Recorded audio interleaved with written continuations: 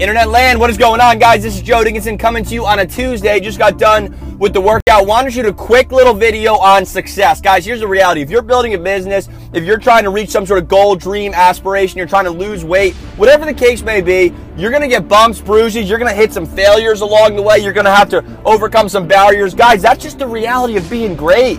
That's the reality of getting where you want to go in life. It's getting bumped up, getting stretched a little bit, because that's what's going to allow you to experience the greatness in that victory. You know, the bigger the struggle, the greater the victory. So focus on that, understand that. Every time you get knocked down, every time you hit a roadblock, smile and know, man, this is part of the process. Every single person who was great went through this. Every single one of them went through these kind of things. They got bumped, they got bruised, they got knocked out, but they kept getting up. Champions show up when the gas tank is empty. So no matter what you're doing in life right now, with wherever it is that you're trying to go, focus on that, understand that, have perspective on the fact that that's the reality and that's the beauty of it. Because quite honestly, guys, it's a privilege to even be able to go out and pursue your dreams and go make things happen.